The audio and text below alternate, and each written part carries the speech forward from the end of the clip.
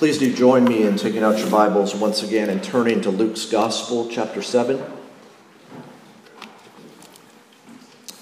That was, by the way, wonderful singing. As I've said before, when I'm in other churches, it's always great to come back to this church. Our singing, and I especially appreciate the leadership of those playing and helping to lead singing. It's just wonderful. We can hear our voices together, and I really can say this, hopefully in all honesty and integrity, that there's really no congregation that sings better than Grace and Peace. So thanks for joining your voices to that. Before we begin, let's go to the Lord and ask for His help. Father, may the words of my mouth and the meditation of all of our hearts be acceptable in your sight through Jesus Christ, our rock and our Redeemer. Amen. I would think that most of us may have heard of this expression, practice random acts of kindness. Now, what is a random act of kindness? Well, I got some help online.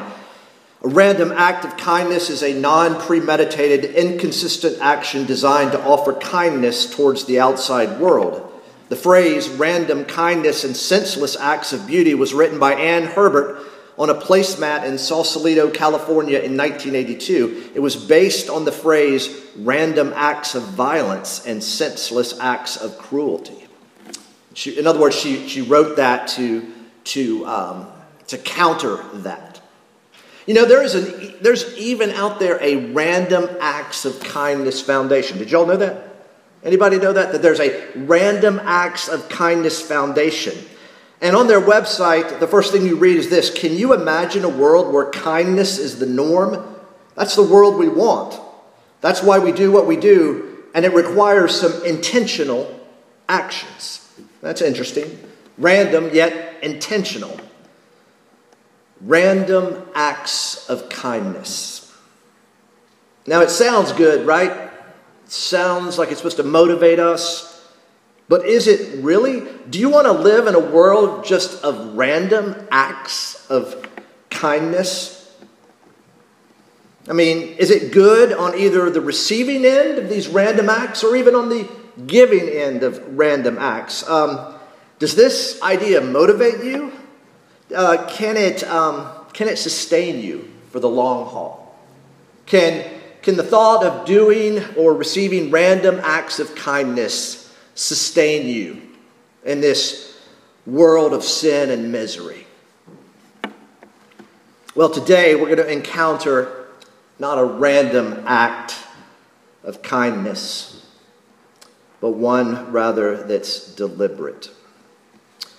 Now today, as we move into verses 11 through 7 of chapter 7, there's going to be a shift in focus from man's faith to God's action. And remember last week, it was the first thing that Luke had presented following the sermon on the plain. And we saw last week what faith looks like. You see, that emphasis on those first 10 verses was on the centurion's faith, whereas the emphasis here we'll see is on God's action, specifically the compassion of Jesus. Last week it was what faith looks like. This week it's what compassion looks like. Now, this compassion that Jesus extends to the widow is not a random act of kindness. Rather, it is a deliberate act coming from the heart of a gracious and merciful God. You see, through his ministry, Jesus of Nazareth is revealing the heart of God. He's making the invisible reality of who God is and what God does a visible reality. Now, Luke is the only gospel writer who includes this story. How's this story going to support Luke's purpose and plan? Remember, Luke's written this orderly account so that his readers may have certainty concerning the things they have been taught. Things taught, that is, things taught about Jesus. who he is, why he came to do what he did, and how someone should respond to the person and work of Jesus. Remember, Jesus in his own words said the Son of Man has come to seek and to save the lost, all kinds of people lost in all kinds of ways. Well, let's now hear this passage read, and today we're experimenting to see if it's also good to have it up on the screen. You can look up, you can look down. We'll see how that works out. Let's listen now to this story of Jesus raising a widow's son. Soon afterward, he, that is Jesus, went to a town called Nain, and his disciples and a great crowd went with him. As he drew near to the gate of the town, behold, a man who had died was being carried out, the only son of his mother, and she was a widow, and a considerable crowd from the town was with her. And when the Lord saw her, he had compassion on her and said to her, "Do not weep." Then he came up and touched the bier, and the bearers stood still. And he said, "Young man, I say to you, arise." And the dead man sat up and began to speak, and Jesus gave him to his mother. Fear seized them all, and they glorified God, saying, "A great prophet has arisen among us, and God has visited his people." And this report about him spread through the whole of Judea and the surrounding country. Well, where's Nain? It's only mentioned once in the entire Bible. It's about 25 miles south of Capernaum, where we last saw Jesus. It's about 6 miles southeast of Jesus' hometown of Nazareth. It's about a day's journey to there. Did you see the scene? I mean, it might be helpful sometime to think if you can write the screenplay, visualize it. There's 2 crowds, right? 2 crowds going in opposite directions, a great crowd and a considerable crowd, and they're coming toward one another, and they're meeting at the city gate. From one perspective, there's a crowd coming out of the town, and death is going to meet life. And from the other perspective, there's a crowd moving toward the town where life is going to meet death. What do we see? Well, what do we see here is a miracle. This is the first of 3 restorations of life that Jesus performs. Here with the widow's son. Later we'll see the daughter of the synagogue ruler Jairus. And then, of course, recorded in John is the raising from the dead of Lazarus. Now, at the center of this text, what Luke wants us to see, whereas we saw the faith of the centurion, that was what was highlighted. Here, of course, it's the compassion of Jesus in verse 13. He had compassion on her. Now, this is a biblical word that, of course, is used today. So let's don't assume what compassion is. Let's define compassion. Well, in the Oxford Dictionary, we read this: sympathetic pity and concern for the sufferings or misfortunes of others. In the Merriam-Webster Dictionary, sympathetic consciousness of others' distress together with a desire to alleviate. Remember our Indelible Grace concert in November here? Remember that Matthew Smith, the singer, was a spokesperson for Compassion International. And so you had a table out there in the lobby for compassion, for opportunities to sponsor children in need. And Matthew spoke about it. I believe we saw a video about compassion, the work of Compassion International. And here's what they say about themselves: to recognize the sufferings of others and take action to help. Compassion embodies a tangible expression of love for those who are suffering. Believe it or not, compassion has even been studied by the U.S. government. The National Institutes of Health in their National Library of Medicine on the National Center for Biotechnology Information, they've got a study, an empirical examination of the factor structure of compassion. And if any of you all later want to read 26 pages of data on compassion, well, here, we're going to look at it from the scriptures, but I just want you to get the idea that this world is thinking about compassion.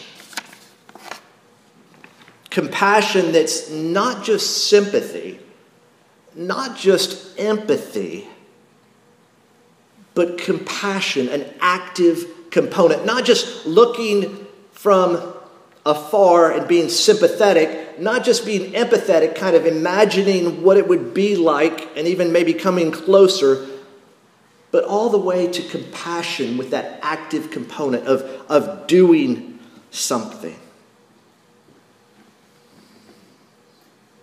Some of us were together last year when we studied a book, read through a book, discussed a book called Gentle and Lowly. Gentle and lowly, focusing on Jesus' own description of himself as someone gentle and lowly in heart, calling people to come to him because that's who he is. And in chapter 2, entitled His Heart in Action, the author writes this: what we see Jesus claim with his words in Matthew 11:29, that is, I am gentle and lowly in heart, we see him prove with his actions time and time again in all four Gospels. What he is, he does.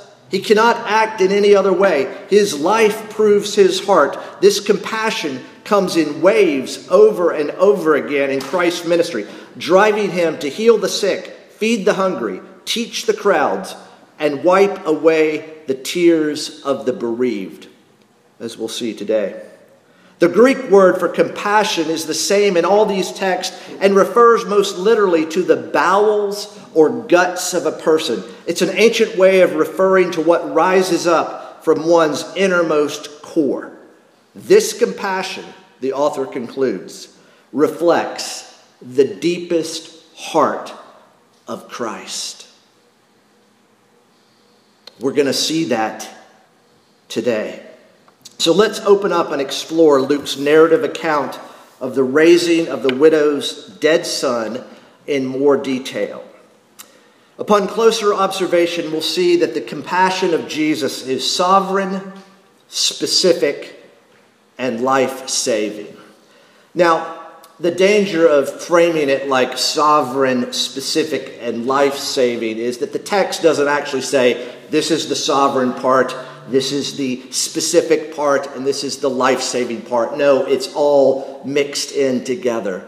But I think it's helpful to slow down and see what's going on. Well, here we see in our text a sovereign act of compassion. See, the scriptures declare that God is compassionate. Were you listening to the call to worship? The Lord will have compassion on his servants, from Psalm 135. Go sometime to Isaiah 54. 3 times there, I will have compassion on you. Who's he talking to? To the rebellious children of Israel. I will have compassion. Well, also in Isaiah and also in the Psalms, you see that God is God.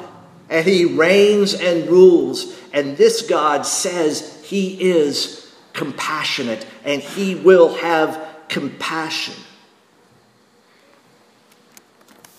This compassion is sovereign. Notice that Jesus doesn't just take the initiative, right?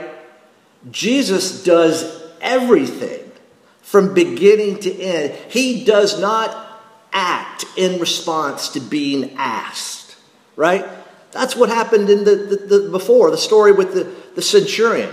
The centurion approaches Jesus, and we saw that exchange where the centurion understood how authority works and says, Jesus, don't even come. I'm not worthy. The Jewish leaders say I'm worthy. I'm not worthy. Just say the word. My servant will be healed. Jesus said, I've never seen faith like that in all of Israel. He responds to that request of the centurion. Here, there's no request. None. I mean, he knows our need before we even speak his name. He acts not because he's asked. He acts because of who he is and what he sees. Notice again, and when the Lord saw her, he had compassion. Maybe that's the trouble with you and me. We don't see people. When Jesus saw her, he could not but, given the situation she was in, have compassion. God is compassionate. God is sovereign. God is sovereign in his compassion. Do you believe it? As important as it is to ask God, right? Prayer is asking God. Do you also believe that this God that's being revealed by Jesus Christ can act even without you requesting?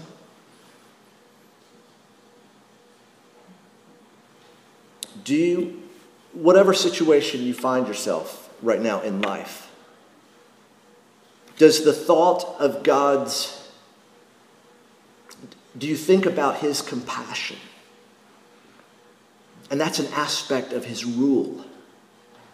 Not only of this world out there, but your world. And indeed, it's not this outside world only, it's your world. As we see that Jesus' act of compassion here is not just sovereign, it's not just coming from the ruler. It's specific. It's a specific act of compassion.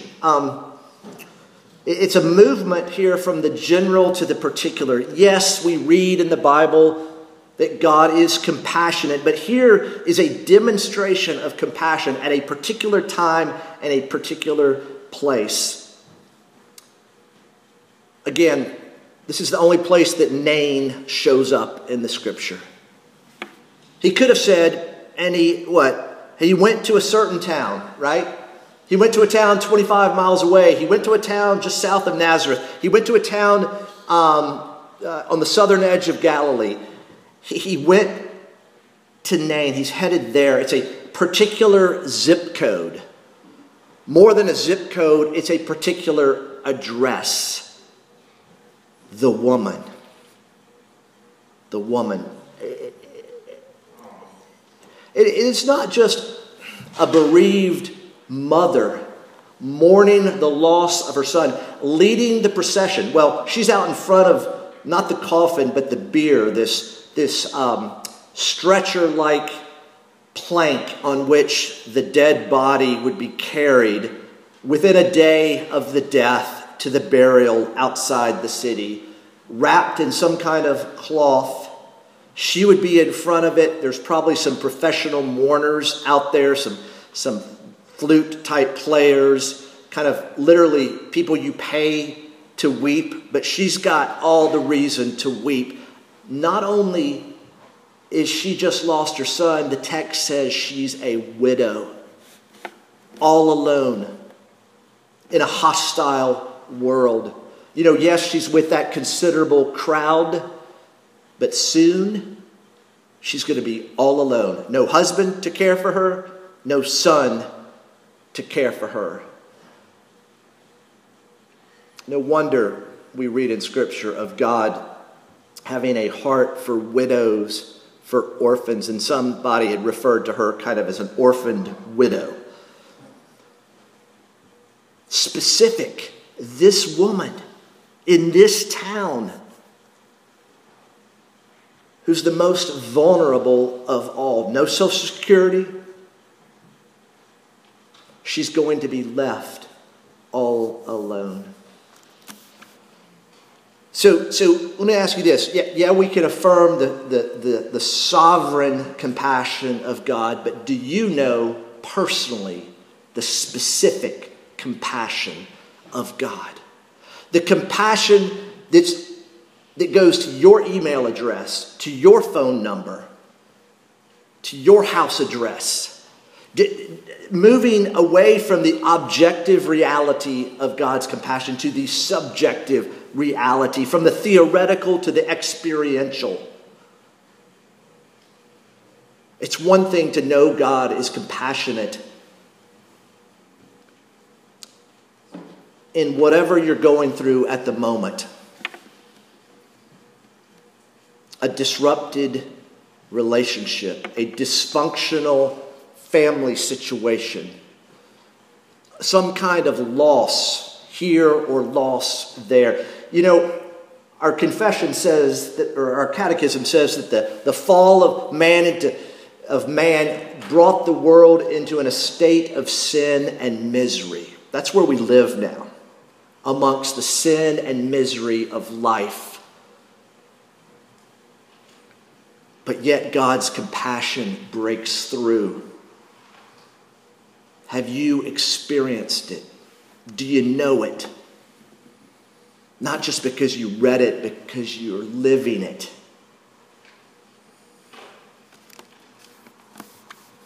Jesus' act of compassion here is not only sovereign and specific, it's also life-saving. Now that fact, of course, is obvious, but more needs to be said. Now, Jesus meets this joyful crowd is with Jesus, and he encounters this mourning crowd coming out of the town, and Jesus stops the procession. He halts the funeral procession. He stands and he touches the bier. Now, that would have made Jesus ceremonial unclean, because there was an innate ritual of how you prepared to touch dead bodies, and not only dead bodies, but what dead bodies have touched, and also on the end of that. And Jesus here violates all kinds of ceremonial rules and laws, and he touches.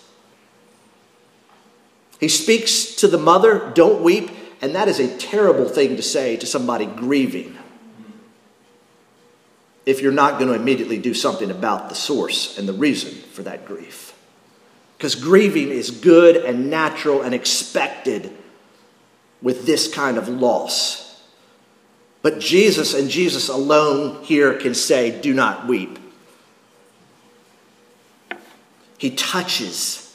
Jesus is not going to be unclean. Rather, he's cleaning up here, in this case, one of the effects of the fall. It's life-saving. Now, last week we saw Jesus stop a deadly disease, right? He was at the point of death. This young man is beyond the point of death. He has died. It's death itself Jesus is dealing with. And it's not so much a resurrection as it is a restoration of life. Because remember, this man who comes back to life is going to die. Jairus' daughter that comes back to life is going to die. Lazarus, who comes back to life, is going to die. We're not talking about the resurrection of a new body, a new life. We're talking a restoration to life. It's life-saving. Now, Jesus is demonstrating authority even over death. And how does the crowds respond? Now notice, there was a great crowd and there was a considerable crowd. And they meet and they come together. And who is at the center of this one crowd? Jesus. He's at the center of this newly formed one crowd. And what do we read? That fear seized them. They glorified God. Here is mingled terror and joy in the presence of the supernatural. If any of us saw this happen before our very eyes today, it would probably be the same reaction that they had then. They were astounded by the supernatural as much as we would be astounded by the supernatural.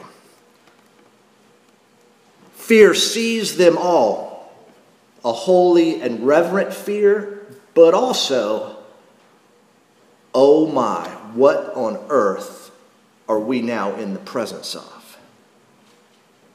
This man has just come from death to life, and I'm scared to death.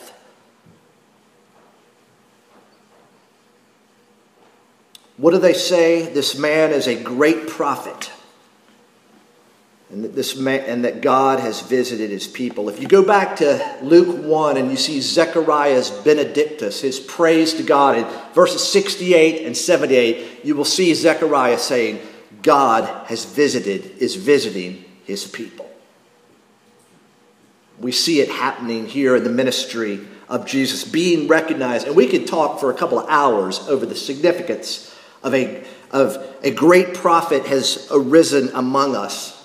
A great prophet, Elijah, Elisha. The promise from Deuteronomy 18 that there would be a prophet greater than Moses to come. There's starting to be a recognition, but there's also not only a recognition of something arising up from us, but something about coming down to us from above.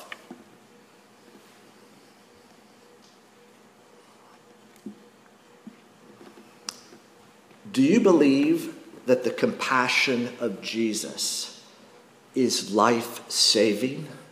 Do you believe it's life-changing? We could have ended today with "in Christ alone."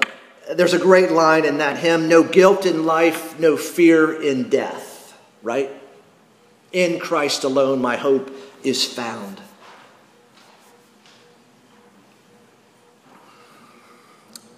For those of you that have been brought up, or even now, may think that God will have compassion on me if I live well and I live right.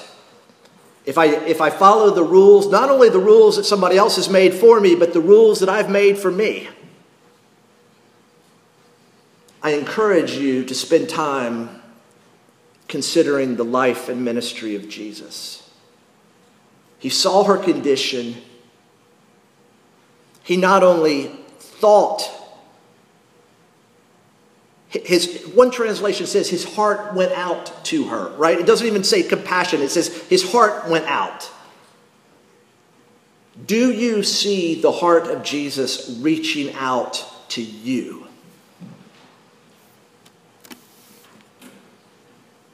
Maybe you've done a really good job living well and living right, and think, why do I need compassion?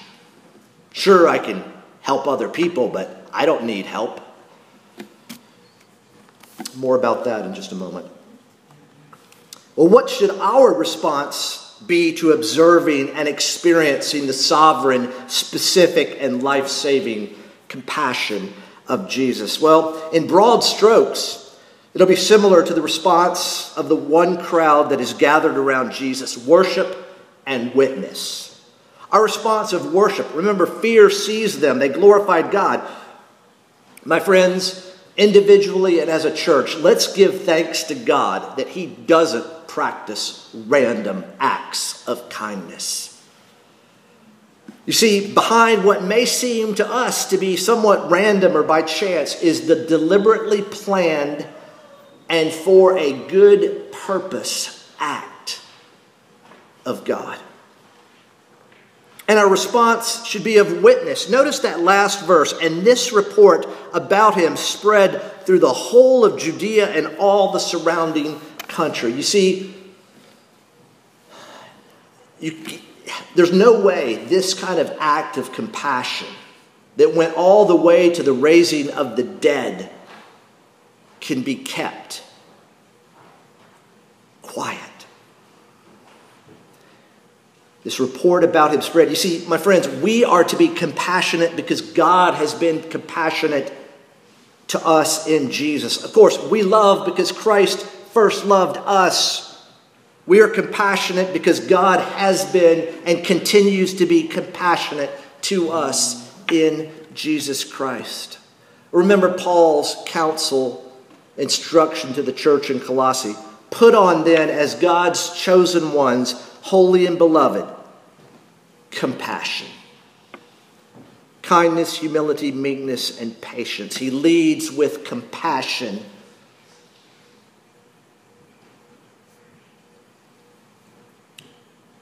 Some of you right now, if you're like me, may be wondering, what on earth is going on in my life? Why is this hard?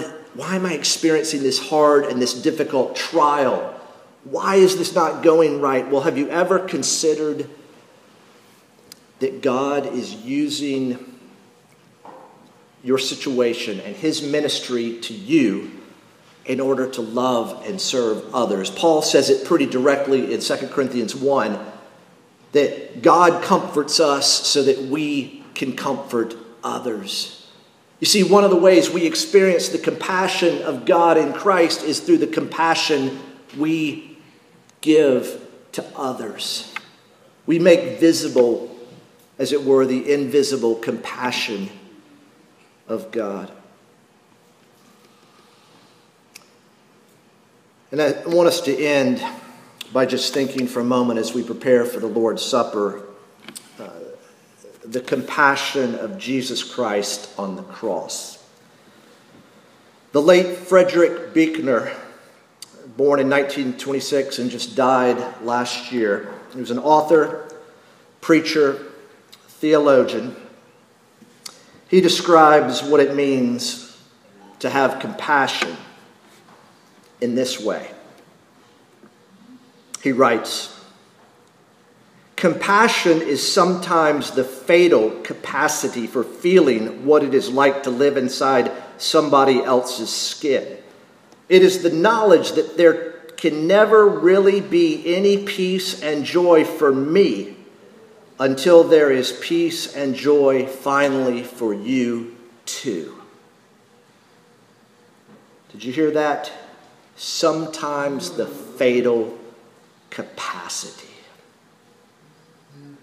My friends, Jesus, for the joy that was set before him, went to the cross.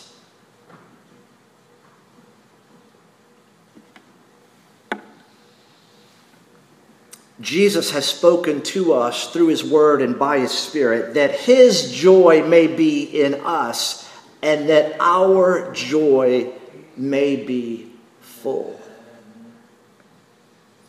If you want to see the compassion of God demonstrated more clearly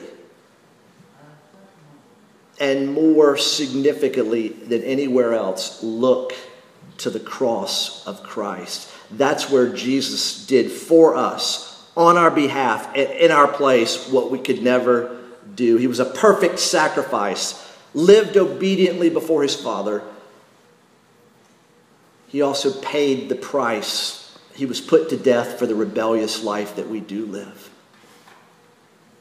My friends, the cross of Jesus Christ was not a random act of kindness. It's the only hope we have. Look to Jesus. Let's pray. Oh, Father, thank you that your heart moves toward us before our heart could move toward you. Not only could our heart not move, it was dead. In fact, we were dead in sin and transgressions, but you, through your grace, made us alive together with Christ. It is by grace we have been saved through faith. Oh, Father, may the compassion that we see in Jesus enable us to be compassionate to one another and to a lost and dying world that needs Jesus. For we pray in his name. Amen. prepare our hearts for the taking of the Lord's Supper by